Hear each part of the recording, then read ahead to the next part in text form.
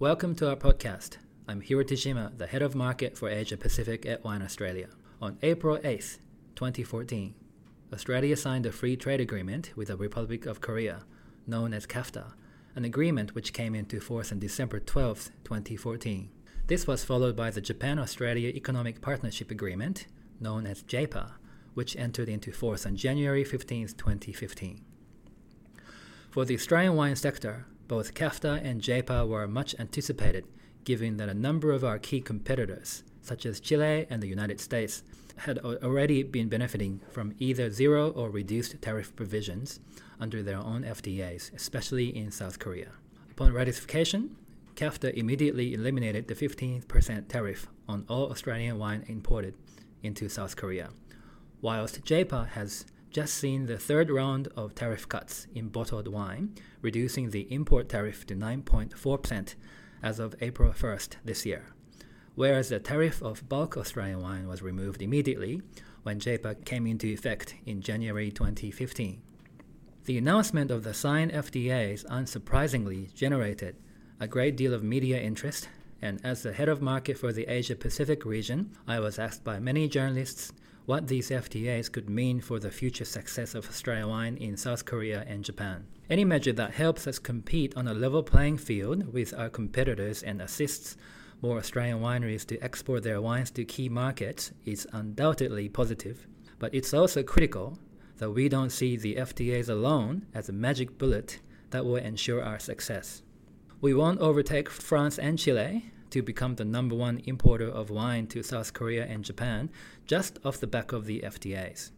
CAFTA and JEPA are tools that help create a competitive trading environment, but it's now up to us, the Australian wine sector, to work hard to turn the commercial opportunities that these FTAs open up into real-world profits and long-term growth for your brands.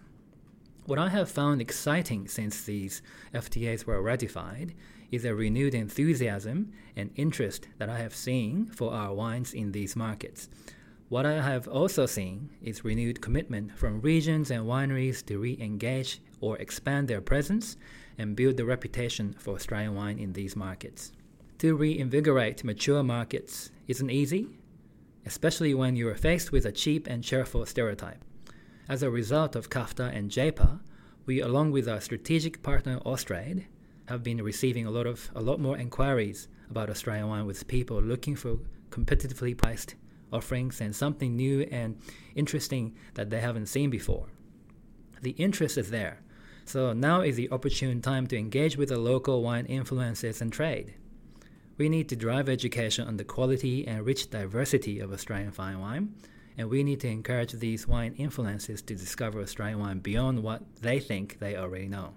In the first 12 months since the FTAs have come into effect, we have seen exports to South Korea and Japan increase in volume by 39% and by 42% respectively, clearly impressive and encouraging figures. However, now is not the time to rest on our laurels. The real benefits of these FTAs will be only realized if we, the Australian wine community, work together to promote the Australian fine wine offering. Former Minister for Trade and Investment Andrew Robb said on the first day of JEPA, quote, "The opportunities are there for the taking, and if seized upon, will lead to greater prosperity for everyone," end quote.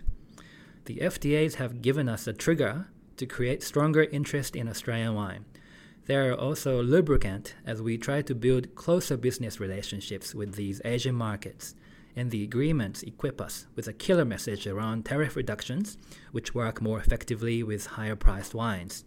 It is up to us, the Australian wine sector, to seize this opportunity to be proactive in positioning ourselves as a fine wine producer.